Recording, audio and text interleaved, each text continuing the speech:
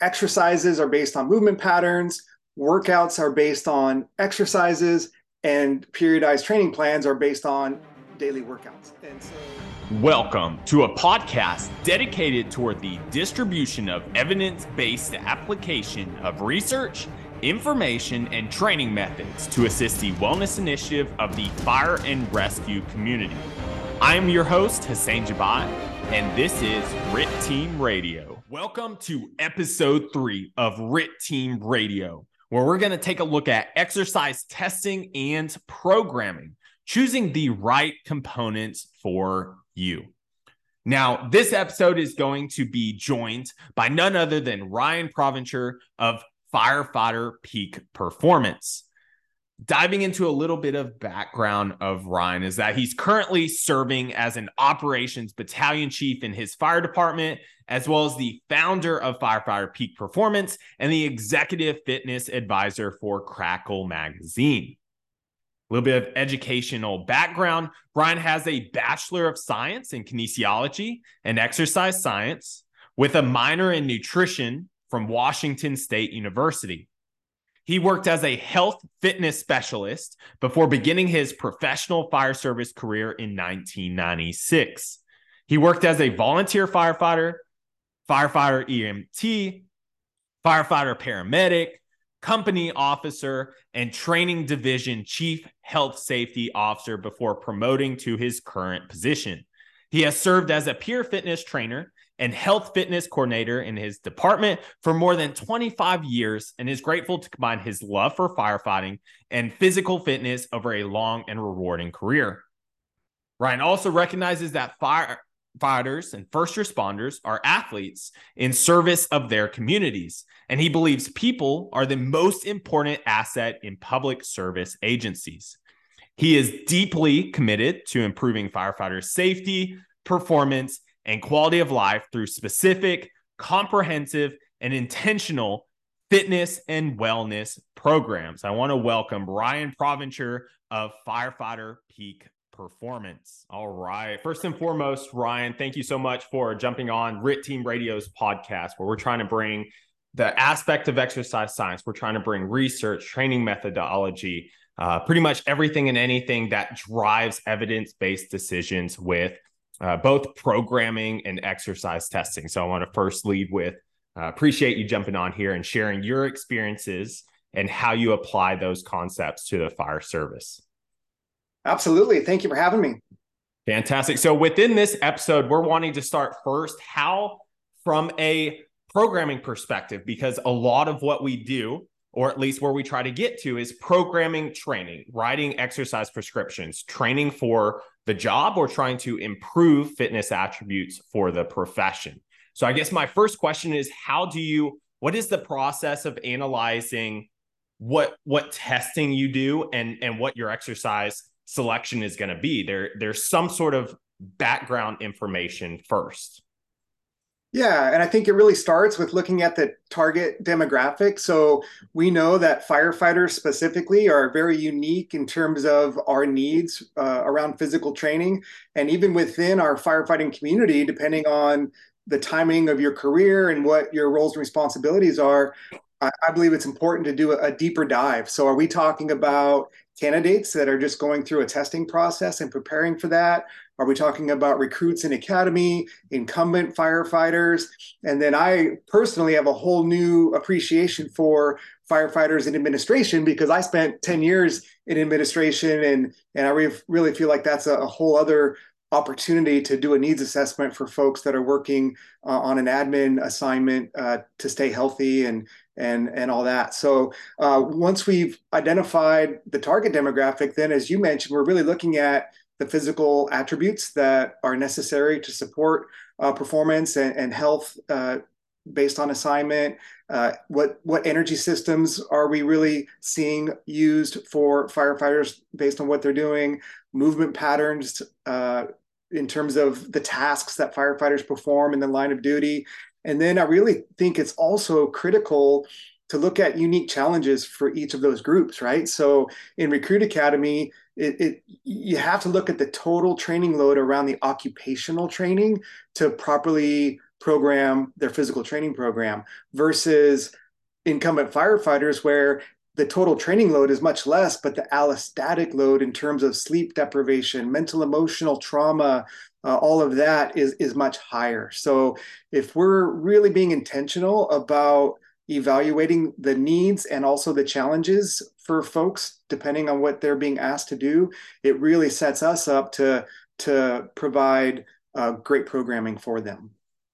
Man, so many segments to that in itself, right? If we could pick apart different even components of those statements, was first and foremost, we say the fire service, right? Fire and rescue. And I like how you alluded to a needs analysis, looking at the job description, right? Whether they're a cadet or even when they transition into incumbent personnel, you also have to assess the individual agency. You have to are they on a specialty team or not, right? You're picking apart job description. It's not just this is the profession, this is the segment within that profession. So I think it's an interesting aspect to a needs analysis. And then when you start programming, right, when you start weighing out what is the occupational training, are you trying to throw in so much physical training that you're overdoing it versus the occupational training, especially within the cadet and the academy setting? And how does that differ going into an incumbent? So kind of dive in, because you have some experience, right, with working within the academy setting. How do you approach that aspect? And we'll focus more on academy, and then we'll look at incumbent and then kind of the differences between the two. So how do you approach those that are coming in that maybe we pull in and we think are already differing in attributes? What I mean by that is we're pulling in general population. We're pulling in people that might not have any form of sport or fitness background and going, okay, now you're a tactical athlete. So now we need to throw everything and anything at you, which is not the case. We might be building people up from ground zero and trying to build upon that. So I guess kind of walk through your approach to working with cadets. Yeah. Yeah. And again, there's a lot, even for that segment, there's just so much to unpack there, right? So it's funny when the recruits come in, we meet with them right away, day one. Number one rule of academy is don't get hurt in academy. If someone gets injured, they can't do the job that we're asking them to do, and it becomes very difficult to graduate if you lose any significant amount of time due to injury. That can't always be prevented, but we do believe with an intentional approach, not only to our physical training, but also to our occupational training, we can really help to reduce the risk of injury in academy. So that's the first thing. And then along those lines, we also explain to them that when you look at periodization or the sports world, and we talk about in season versus off season, we know that for tactical athletes there is no real off season. You're doing the job year round, and you just have to program around that. But for recruits, I believe that it is very similar to an in season program where you're really scaling back a little bit around how you would program their physical training, what your goals are. And we even tell the recruits in terms of metering expectations, our goal for your physical training is not for you to have some sort of PR on any particular exercise performance metric. It's to certainly support progress in your physical training and your performance. But really it's to make sure that you're response ready in terms of what you're being asked to do in academy. So then, okay, now let's take a step back from that. How do we provide physical training each week that, for one, supports injury prevention, and then also for each candidate that comes in with such a different baseline fitness level, making sure that they are optimized to make progress. So again, just unpacking, the movement patterns that we see. So the exercises will be programmed into the physical training that mimics tasks that we'll expect them to perform on the fire ground. And then we coach them around that. And I can go down this whole rabbit hole about intentional training metrics and scoring metrics and these tools that we use to help the recruits understand body positions, how they move their body, warning signs that injury may be looming. There's a lot around that, but to keep it simple, just making sure that in their programming, they're being exposed to all these different movement patterns, and they're being asked to evaluate their ability to move in a way that's healthy. And then the last thing that's important, because as you've said, the baseline fitness level can be so different, we have to make sure that all of these exercises are accessible and scalable to each recruit. And that could be simply loading it differently for each recruit, or it could be adjusting the complexity of the movement pattern so that each recruit has safe access to it. See, and I like multiple segments of that. The first one was I liked how it wasn't a let's do a boot camp style. Let's try and throw as much physical fitness overload, drift into overuse injury, and then whoever survives, and they're able to finish the academy, right? It's intentional where we try to teach skills. As you mentioned, we try to make sure cadets are aware, because as the practitioners, as the instructors, we're aware of why it applies. We're aware of why we're programming. Hopefully, if you're an instructor, you're aware of why it applies, right? But being that we have to relay that to the cadet. This is why we're training a certain way. We're coaching, and an aspect of coaching is not just instruction, but educating. And it's being able to go, these are the movement patterns. And like you mentioned, you can progress it or regress it based on the abilities of that cadet. But teaching movement. And so I want to, and we kind of talked about this the other day, and we just kind of spiraled into a conversation, which works great because it can be an ongoing conversation.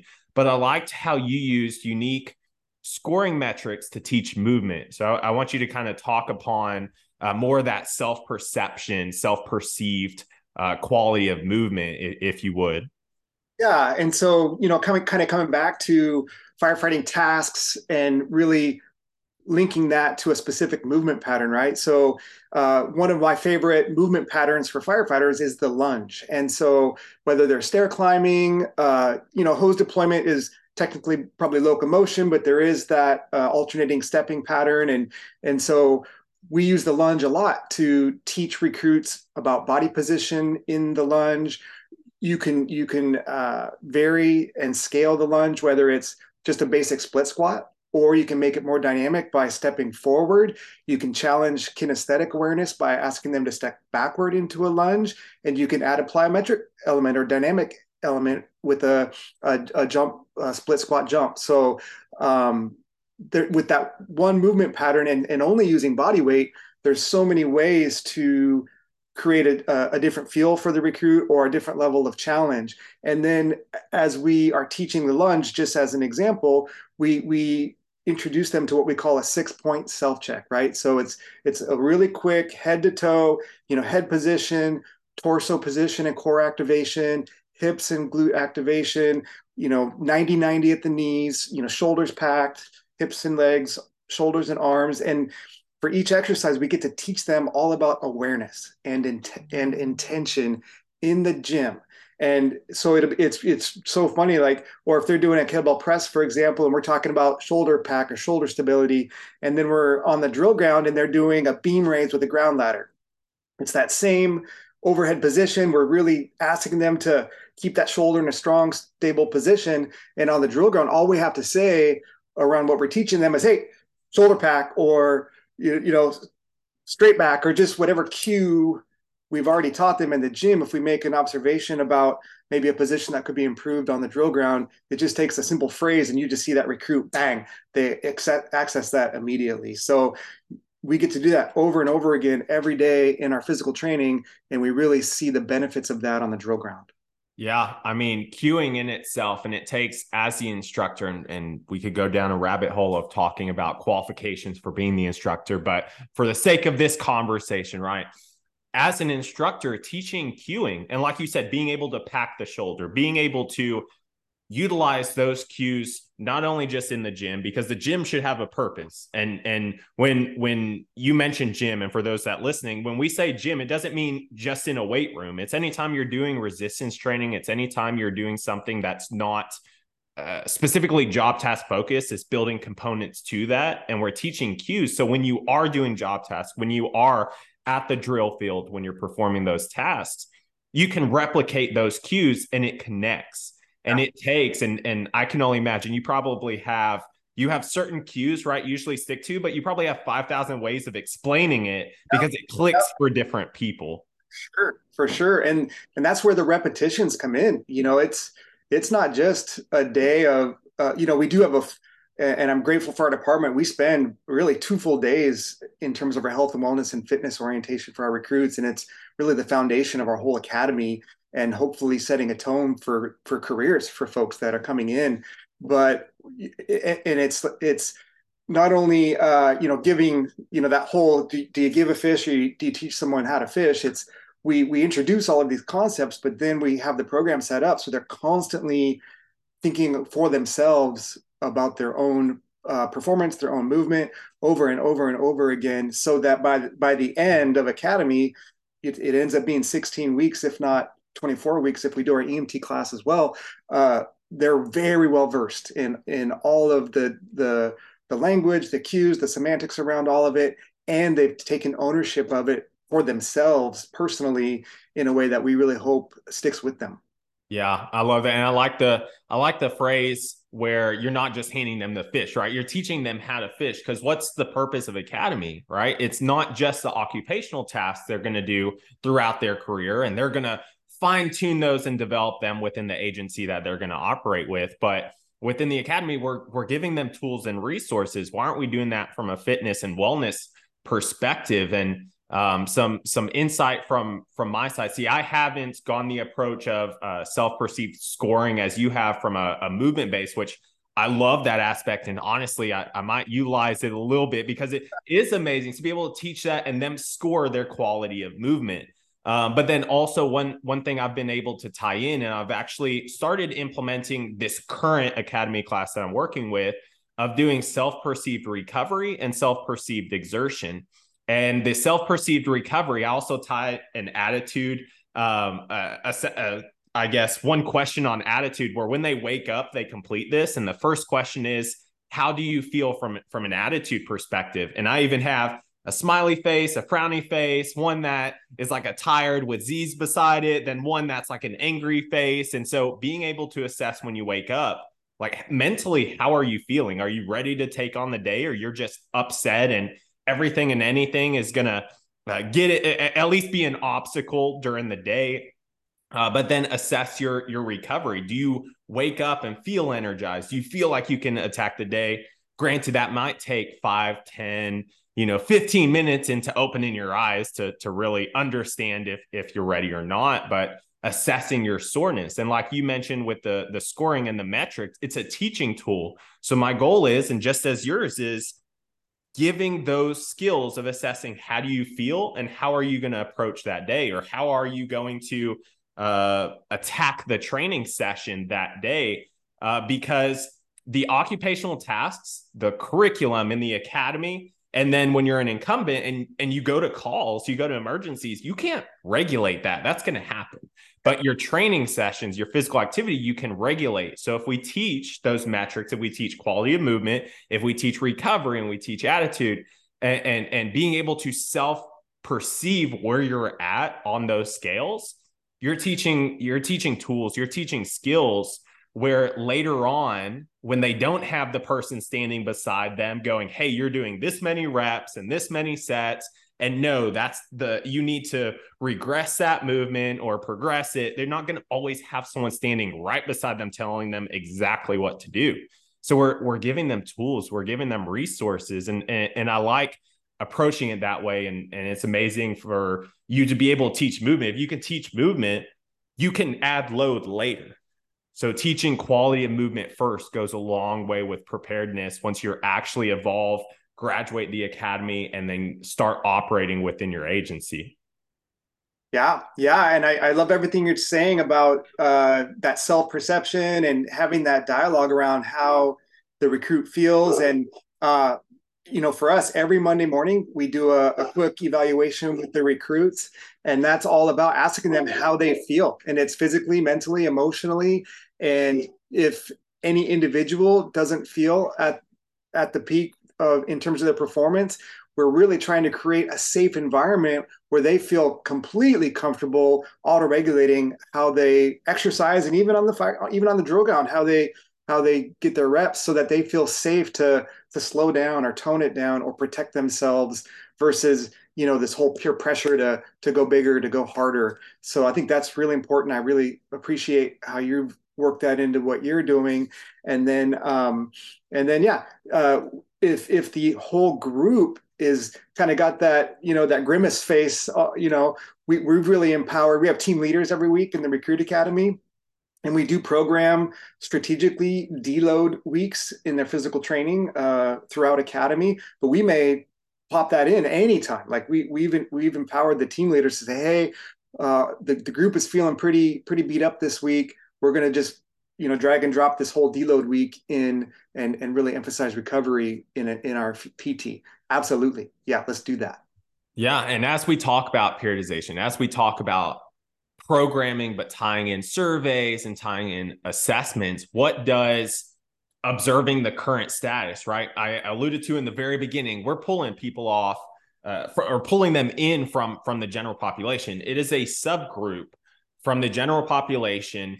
And some people will assume that just because you're in the fire academy means you have some sort of athletic experience or some sort of training experience, or right, that this could not be the case. I've seen it both on the fire law enforcement side.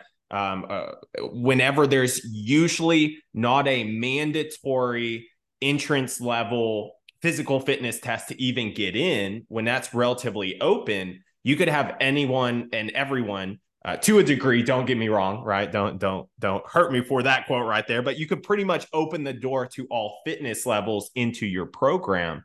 So what does testing, and for your programming, right, for the academy, what does testing or at least assessments look like to figure out who is walking in your door? Yeah. And so, pretty much throughout the United States and other areas of the world, even, we use the candidate physical ability test as part of the process. So all of our candidates have gone through a really basic physical ability test that's been validated, and but we do find that doesn't necessarily automatically indicate with a high degree of certainty that they'll be successful in academy physically. And so what we do is so the IAFF, IFC Wellness Fitness Initiative, they've just recently updated their fitness assessment that they are proponents of in the fire service, and that's mobility, flexibility. They've got two of the, I believe, 7 functional movement screens that are part of that. In our department, we've got peer fitness trainers that are certified FMS, and so we do the full FMS for our recruits. And again, that's not necessarily, hey, you will get injured because of this or that, but it's just developing a sense of awareness. Hey, here's your score. So for one, that's a baseline and something that can be improved upon. And hey, this is just something to pay attention to. And then when we come back to our 6-point self-check, we talk about intentional training metrics. This is yet another piece of information for a recruit to have in the back of their mind when they're moving to keep themselves safe. We do body comp. Our peer fitness trainers do skin fold, and also in line with this particular assessment, a waist and hip circumference. The aerobic capacity, VO2 max, we use the Gherkin treadmill protocol. It's a sub-maximal assessment of aerobic capacity. We've implemented just recently the vertical jump as an evaluation of power. And then in terms of muscular strength and endurance, we have a push-up, inverted row, and side plank. And then more specifically, looking at the push to pull ratio, just making sure that the athlete has balance in that regard.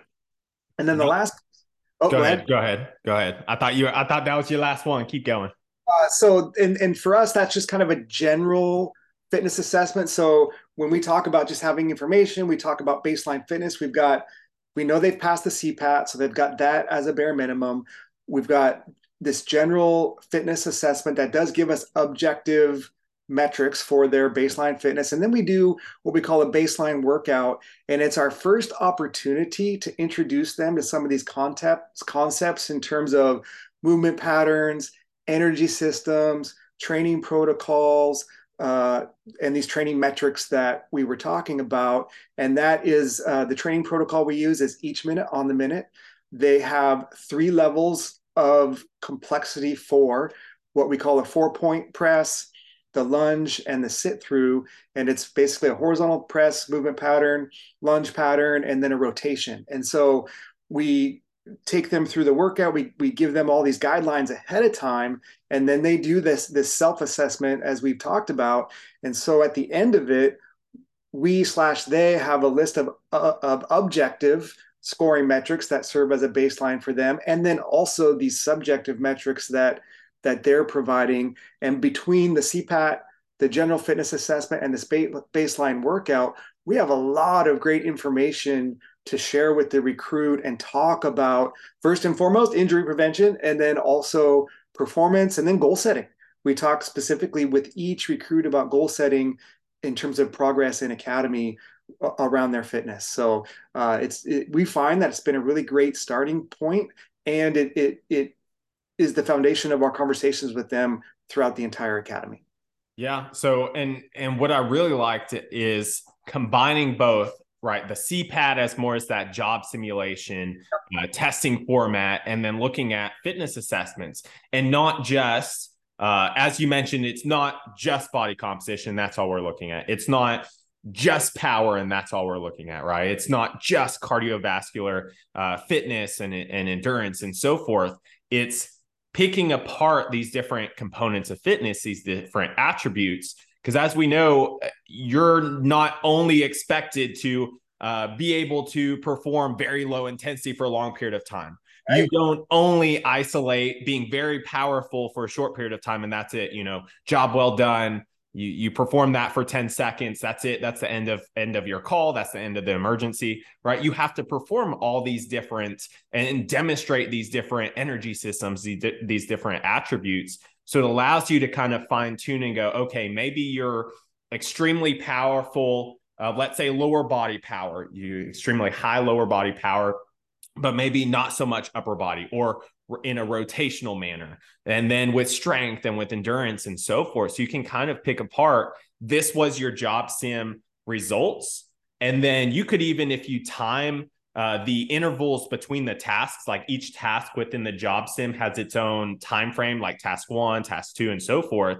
And then if you also have those fitness assessments side by side, and let's say one task was very lower body focus, right? The primary was lower body endurance. And then you have that fitness assessment that's also lower body endurance, and you can tie those together and go, hey, this was your overall job sim time. But within fitness assessments, we saw you had great scores except your lower body endurance fitness assessment. Let's work, and then we can maybe do the fitness assessment again. And that will tell you indirectly, you're going to improve in that task that's in the actual job sim testing. And that's where we've talked a little bit back and forth of the assessments that correlate across, whether we know that specifically through validation or just from a movement pattern and energy system. We know both working lower extremity, it is both working the same energy system and the same movement pattern, right? So we can inadvertently be able to say, as we're improving these fitness assessments, we're going to see improvements within that job simulation test. So I like the aspects of, one, you utilizing the CPAT, but taking it a step further and breaking that down into individual components. Yeah, absolutely. And then all of that, everything you just said about really helping the athlete, in this case, recruits, to understand the assessment and really get buy-in. And you probably have sensed in your work with firefighters, buy-in is critical. If you can get buy-in from the individual firefighter or collectively, they will really invest in the programming. So that's a critical piece, and you can explain it in the way that you just summarized in the assessment, certainly, and you can also tie that into the programming. So when they're asking you, hey man, why are we doing yoga 3 days a week in academy? It's like, well, because we're really trying to unload the occupational total training load. And we're not, the goal isn't to crush you, it's to help you stay healthy through academy. So whatever that looks like for the group as a whole, or these conversations each week that you have with an individual based on this information you have from the very beginning. And once you have the baseline, you can really monitor their progress over time. You can make adjustments. You have these conversations where you make subtle changes and get feedback from them about their progress. It really not only empowers you as a coach or a trainer to support the athlete, but it empowers the athlete to take ownership of it for themselves as well. Yeah, and so tying in that education piece, which turns into value, which turns into buy-in, and before we drift into talking about training or exercise selection and talking about programming, I'll throw a quick curveball at you from an educational sense when you're working with cadets. And I know you hear this. I know it's taught worldwide, where I ask a cadet, "Why do we work out?" And the number one response is, well, because CVD and cardiac events are the leading cause of fatality, right? And that's a true statistic, but that's not why you should sit there and say that's why we work out, right? That's not the overarching only reason we train, or only a reason we do flexibility and mobility. It's not the only reason we teach power. It's not the only reason we teach endurance and strength and movement. So kind of, I guess, talk about your experiences in educating why we train, why we program, why we perform certain movement patterns. Yeah. And this is this is one of my favorite days in academy. And we get to have these conversations with recruits from all walks of life, which is really exciting and really fun. And so we get to ask questions like, why do you want to be a firefighter? And what is our job? And there's two phrases that we share with them, and then we ask them to tell us what it means to them. The first phrase is, and one of our captains says this frequently to our recruits and our firefighters. I don't know that he coined this. I think it came from somewhere else, but he is well known for saying it. And it is, "I am here for we, and we are here for them." And it's a very simple phrase, and it's even somewhat vague, but when you really unpack that, and when you hear the recruits kind of say back to you what it means to them personally, it's like, hey, I'm responsible for being a contributing member to my crew and to the department, and we are responsible for providing a high level of service to our community.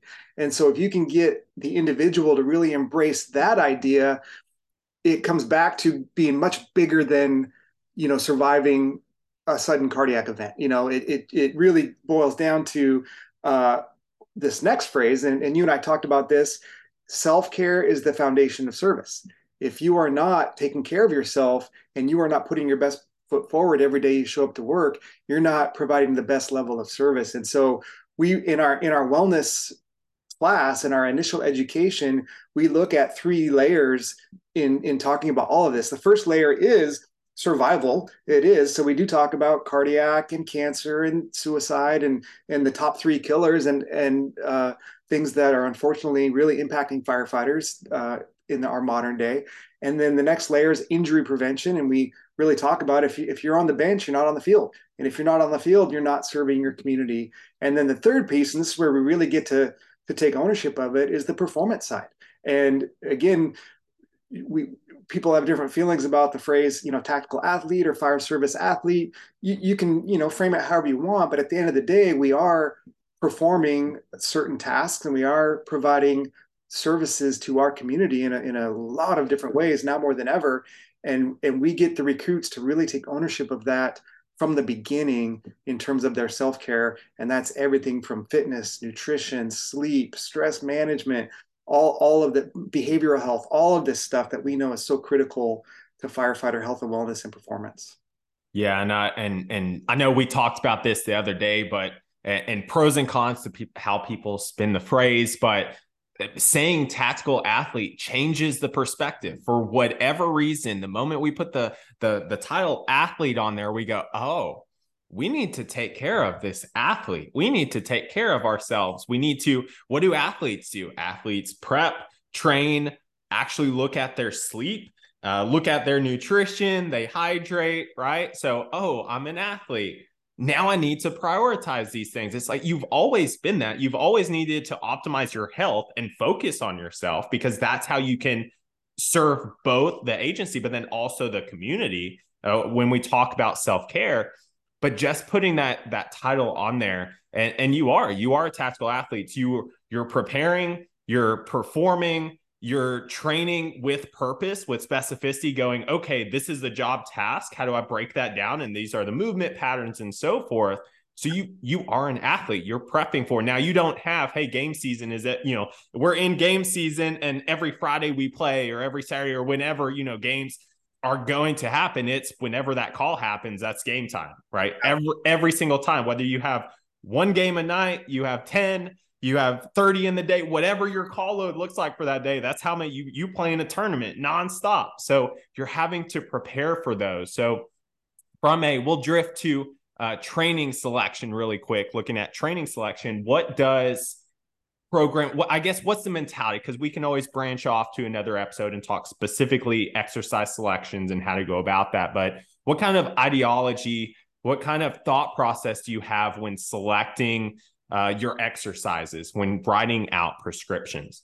Yeah. And so I really do look at it in layers. So, exercises are based on movement patterns, workouts are based on exercises, and periodized training plans are based on daily workouts. And so to unpack the exercise piece, looking at training exercises, and we really strive to cover all of the main movement patterns. So push, whether it's vertical or horizontal, pull, vertical, horizontal, the squat, the hinge, the lunge, rotation, anti-rotation, and then locomotion for us oftentimes is whether you're carrying something in a walking fashion or deploying hose. But the thing that's important for firefighters is ground engagement for our primary searches. So folks are in a quadruped position, crawling low in smoke. So we try to build in some mat drills into our programming as well that not only addresses locomotion on our feet, but also on all fours. So those are the training movement patterns, and that's where we kind of start building our exercises from that. And then we also are really intentional about looking at, okay, if we're doing a lunge, for example, coming back to that, what mobility drills support that, and what dynamic movements prime for that on the front end as a warm up before getting into the training aspect. And then on the flip side of that, if we're creating tension and stress in a muscle group or in a line, how do we unload that with a yoga pose or an intentional stretch? So on our moderate and high intensity training days, we'll pick a handful of movement patterns, training exercises. We make sure that the warm up is very intentional in priming the body to do those specific movements.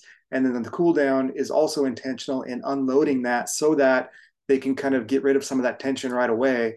And then we build in separate full days that are dedicated to joint mobility on one day, just moving, getting the blood flowing, kind of a little self-check of where do you feel tight, just as again, this awareness. And first thing in the morning, being aware of how your body feels, or a full yoga session where they're just really emphasizing on stretching and unloading and decompressing and recovering.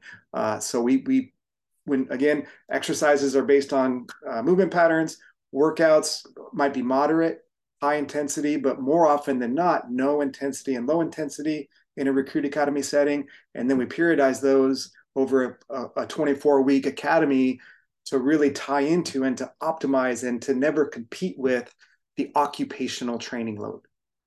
Yeah. So two heavy hitting, at least, segments I pulled from that. One is categorizing movement, right? In the large phrase, when you were talking about exercise selection and how you go about choosing whether it's locomotion, pressing, and so forth, you have categories of movement. And we'll talk a little bit more. I know we're going to do an episode just on training in itself, just exercise selection and programming. But you have these categories you were able to choose from, and you go, okay, I like how you said a horizontal press or a vertical press, right? Or horizontal row, a vertical row. It's so, as a practitioner, one, we implement this, but so personnel and cadets that can become incumbents know that you have to have that balance. Okay, there are certain ranges of motion, there are certain musculature that is incorporated into these certain movement patterns. And it's a checklist. Hey, I did a horizontal row, I'm doing a horizontal press. Did a vertical press, I'm doing a vertical row, right? You can kind of counter those? Did I do any lunging sequences? Did I do any hinges? Did I do any drags or carries or when it categorized into locomotion, right? Like it allows you this checklist and you can balance out, you can have symmetry with your training. So we'll dive a little bit more. I know each one of these, each individual topic can just spiral into its own 5 hour at minimum discussion. Yes. So we'll hold off a little bit with that, but I'll end with this. I want you to tag in if you have for the fire and rescue community, if you have advice aside from all the other phrases and aspects of wisdom, one you've already shared and you continue to share. But with this, is there any overarching concept you would like for either cadets or instructors within academies? Because we kind of really heavy hit within the academy setting, providing training tools. But is there something for instructors out there to kind of focus on, or maybe some kind of wisdom you could share across for them? Yeah, so there's a mindset that really resonates with me, and this would apply to coaches, to athletes, and this is certainly in the realm of fitness and wellness, but also in firefighting operations in general. One of my favorite fire service authors and presenters is Dave Dodson. He has a curriculum called The Art of Reading Smoke, which many of us have participated in and incorporated into our own strategies and tactics out there in the field. And then he also wrote a book called Fire Department Incident Safety Officer, where he compares specifically arbitrary aggressiveness to intellectual aggressiveness.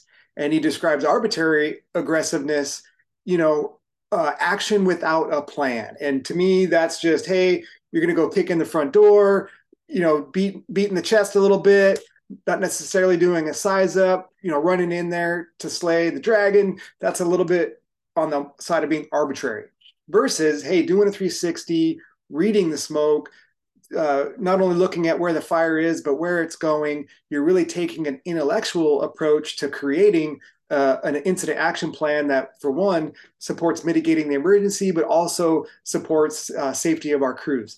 In my mind, that sentiment, that philosophy also applies to fitness. There's an arbitrary approach to physical fitness and an intentional approach to physical fitness. For me, even in a recruit academy, you see, and I've seen a more arbitrary approach to physical fitness where you're just running miles and miles and miles without any tangible goal or outcome as a result of that, or you're using high intensity training all throughout the academy to kick ass, but with no, again, real progression in mind, versus a more intentional approach, coming back to everything we've just said, not only being intentional about how, as a coach, you're selecting exercises, creating workouts, building programs, being intentional every step of the way about that, and being willing to be flexible as needed to maybe add more recovery or make adjustments as the coach. And on the flip side, also as the athlete, as the recruit or the firefighter, being intentional about your self-care, being intentional about developing awareness around your baseline fitness level, any limitations you might have, where you are with your sleep and your nutrition, your recovery, all of that, being mindful, being intentional. And every day in academy, as you said, waking up and striving to have that big smile on your face and really avoiding that grimace face that can happen if you're not careful about how you approach things. So I am all about an intentional approach to physical fitness and health and wellness. And that would be my one piece of advice for any firefighter, especially young firefighters coming in, is pay attention to all of that.